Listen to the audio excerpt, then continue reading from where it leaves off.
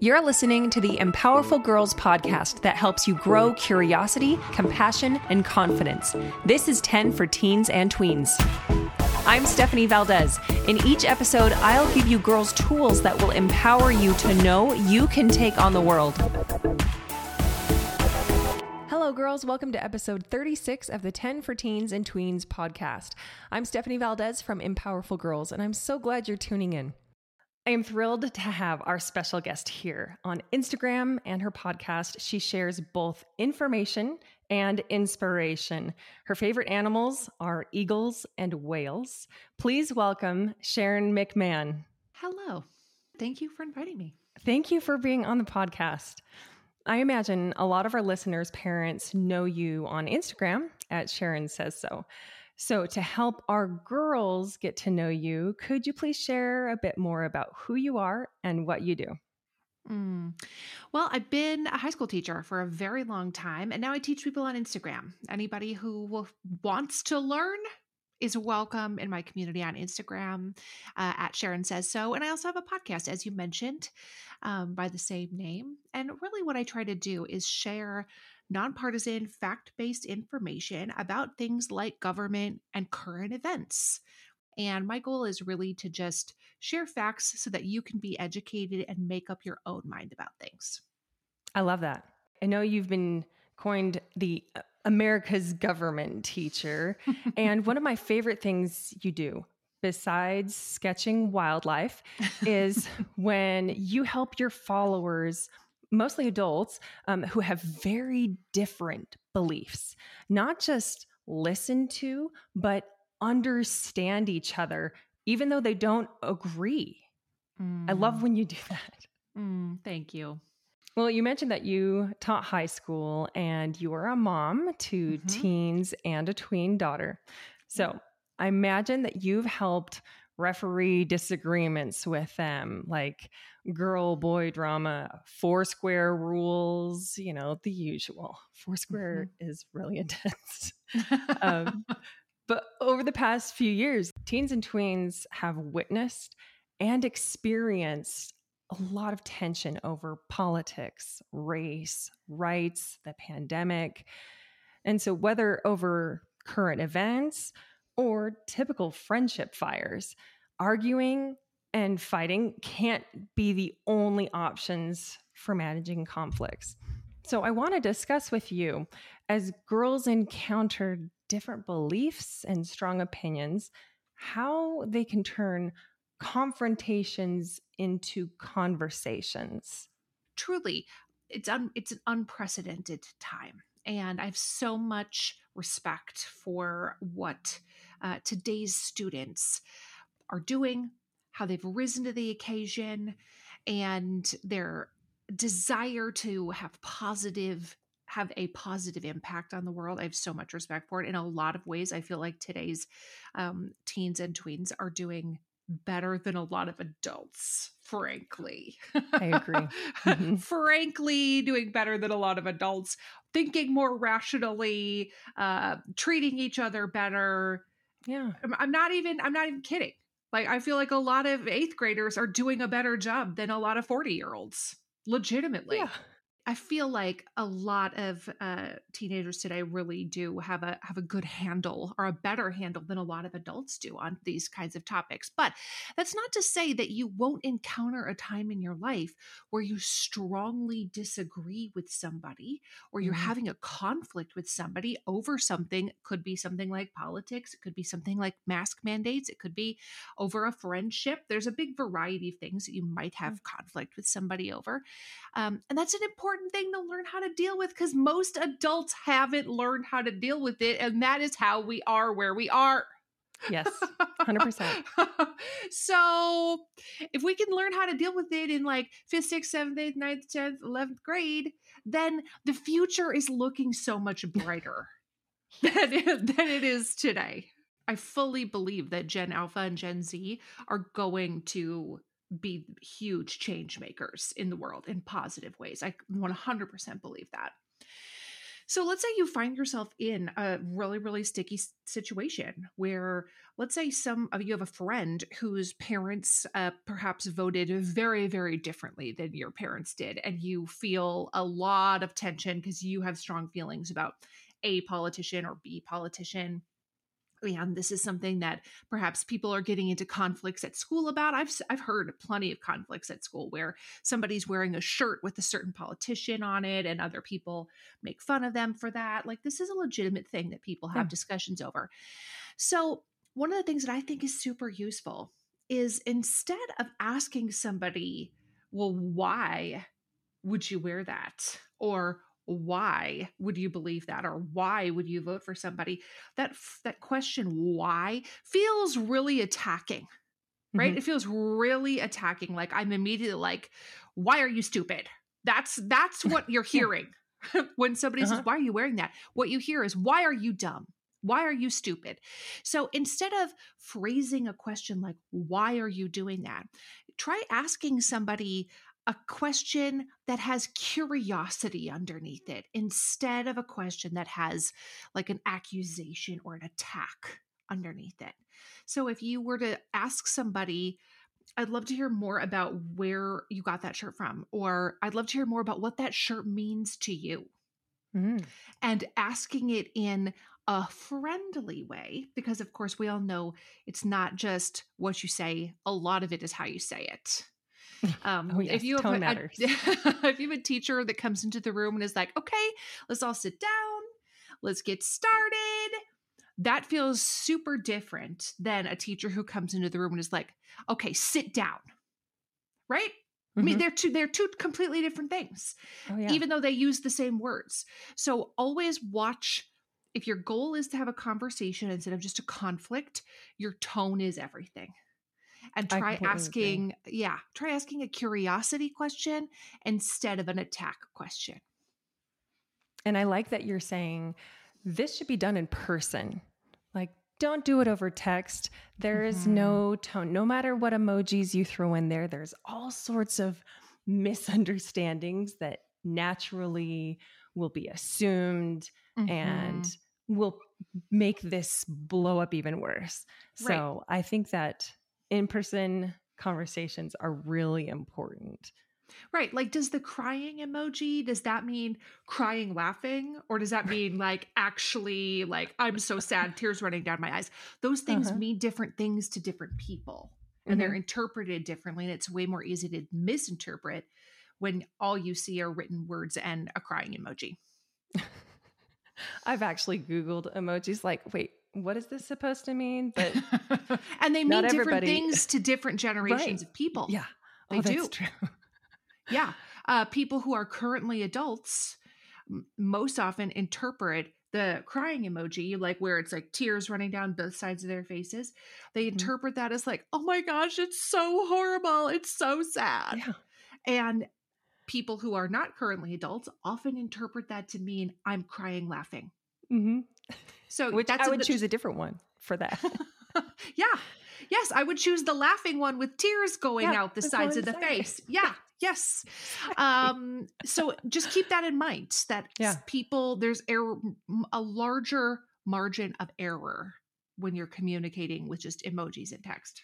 When you don't have actual faces, actual expressions, which I know a lot of that learning to read, it's just social and emotional skills were hindered because of the pandemic, because of the Mhm. lack of in-person interaction, and then Yeah. also masks, sadly. And so it's important to have in-person conversations because we need to develop that Mhm. again and stronger. So, okay, what if a girl is confronted by someone who's already fired up and defensive? What advice do you have for that situation?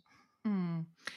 I think it's important to determine in that moment, is this a fight that is worth having?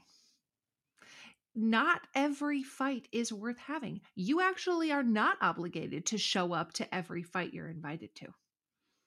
And perhaps a fight might be worth having with your sibling or your parent. where you already know and love and trust each other, and you know that at the end of the fight, maybe would you come to some resolution? Maybe it is. Only you can answer that for yourself. But if it's a stranger, chances are good that it's not going to result in anything meaningful at the end of that. You're just going to be mad, and what you say is going to be used against you, and you're going to regret having said something. So I always like to try to determine, like, is this a fight even worth having? And a lot of times the answer is no. Yeah. A lot of times the answer is no. By the way, almost any fight that happens online is not worth having. Oh, yeah. Almost any fight that happens on Snap or Insta or any social media platform, almost always that is not worth having. If it's worth fighting about, it's worth talking about it in person. Mm-hmm. And again, because so much can be screenshotted and forwarded and taken out of context and purposely misunderstood. Yeah. Where people claim that they misunderstood, but they really didn't, but they want to make it seem like they did. The potential for things to go wrong is so big when you're fighting with somebody online. So let's say you have a good friend and you really hurt their feelings mistakenly, and they come to you and are like, I can't believe you did that to me. We're not friends anymore. Like, they want to have a big fight with you about something that happened between you. And you decide, like, this friendship is very important to me. This friendship is worth saving. That might be a discussion that is worth having. And in that scenario, again, watching your tone is always really important. Mm-hmm. And telling the other person, you're really important to me, and so I want to hear what you have to say. And then actually listening intently while they tell you what they have to say, waiting your turn for them to finish saying what it is that they have to say before responding is also important. And I also like to keep in mind that it's important to listen to them to actually understand what they're saying instead of listening to them for a chance to respond. So often we're like, oh, wait, that's not true. Mm-hmm. That didn't happen. You're just waiting for a chance to respond. Mm-hmm. But at the end of that conversation, the person doesn't feel heard. Oh, no. Mm-hmm. If anything, it's worse. It's worse because now you just added a bunch of wood on the fire. You've made the flames even bigger. So if the goal is listening to understand where they're coming from, that feels very different to the other person than just listening to respond with your own points. I really appreciate you explaining that distinction. It's not about reacting. It's not about like getting your 2 cents in. If you actually really want to resolve it, you've got to listen and help people feel heard so that you can respond to that. And and I think it's give and take, and then they too need to listen to respond to how you're feeling. So if you want somebody to give you respect, you first have to respect them. That is human nature. And when somebody is not respecting you, even if you have gone out of your way to respect them, then that says a lot about them. It says a lot about them, about their true intentions. But if you really want to resolve a conflict, screaming is never going to result in like, I feel better. Oh my gosh, thank you. I'm so glad we had this out. Good talk. Like, that's never the response after you guys have just spent time screaming at each other. Sometimes it means taking a break and coming back.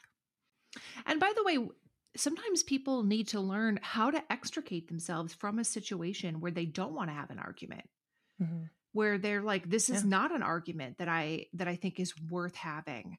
And sometimes just allowing somebody to think something that, even if it's wrong, is the best way to get out of something, by just saying like, it's okay if you think that, and just leaving the situation.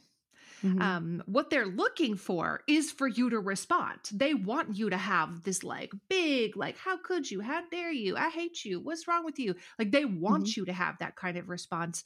And when you don't give them that satisfaction, it takes the wind out of their sails. It really does. In fact, sometimes that's even better revenge than fighting with them, refusing to fight with them. No, I think that's a good point. You talked about this with Adam Grant. He's an author and psychologist, about you shouldn't agree to disagree. But I think in that case, there are scenarios when girls should just leave it. You don't have to engage. You don't have to. Totally. Like, picking your battles is something. If you can develop it now, gals. Yes. Develop it now. Let other people be wrong about you and about things in the world. It's actually not your job to fix all of the wrongness in the world. It's not your job. There's a famous phrase like, it's not your job to be the idiot whisperer. You know what I mean? Like, it's actually not your job to fix every misconception that has ever happened. Like, go ahead and think that. And it's pretty hard to do that. I'm not going to pretend that it's really easy to just walk away and be like, go ahead and think that. Yeah. But it gets easier the more you do it. And usually you're glad you did. No, that's true. And I know sometimes girls, they mentally keep score of like winning an argument increases their status. But like you're saying, should the goal be to convince others to agree with them every time? It doesn't sound like it. And also there, again, you cannot lose what you do not play. I can't lose a hockey game today because I'm not playing a hockey game today, right? I cannot lose a game I am not playing. And so refusing to play the game, refusing to get into the arguments means you cannot lose the argument. So you're not a loser if you refuse to play. Cannot lose what you are not playing. I'm going to be thinking about this tonight when I'm going to bed. Like my mind is like, what? And had I known this, 20, 25, dating myself now, years ago, I would have avoided a lot of unnecessary conflict and frustration. So I really appreciate you sharing that. I know that girls often make friends with those they share a lot in common with, but do you think it's important for girls to also have friends with different opinions or beliefs? I really do. I think that's an important thing for our own development, our own intellectual development. It makes us smarter. It makes us kinder. It makes us more compassionate. And those are all qualities that the whole entire world needs more of. Yes. As we were just saying a few minutes ago, today's teenagers are going to be the superheroes with the capes. And these are the skills that if we can learn them now, if we can learn more kindness, more understanding, more intelligence now, that just gives us even more years to develop those skills so they'll be even more incredible when the time comes to just get out there and flex them in the real world. So I do think it's important.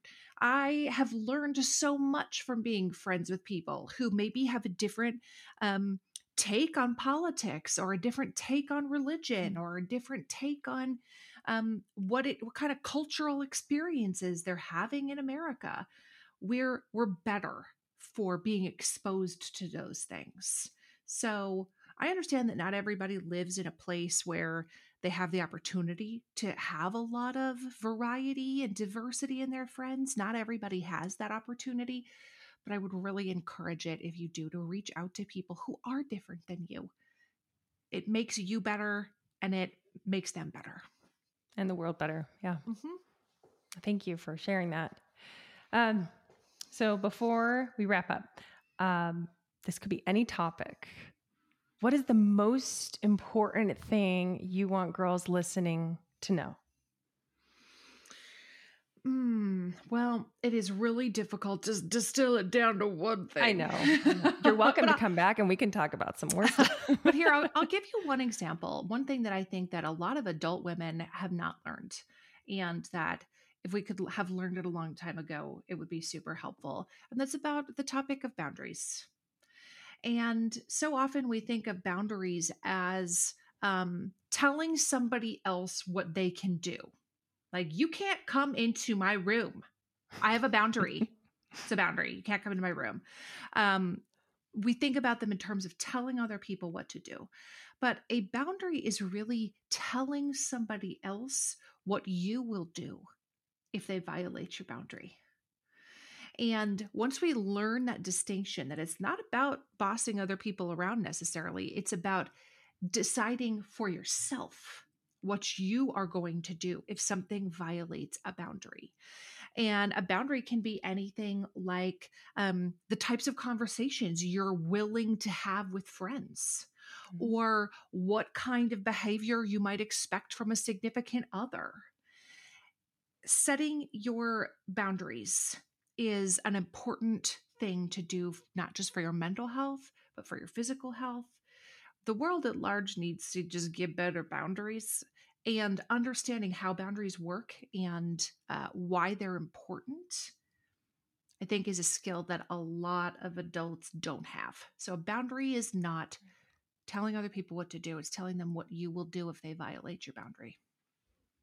Yeah, it's not about controlling other people. It's maintaining autonomy of yourself. That's right.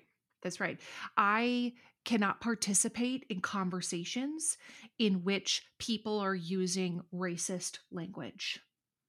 And so the boundary is, I don't participate in those kind of conversations. It is telling other people what you will do if that occurs. You don't participate. You get up and walk out.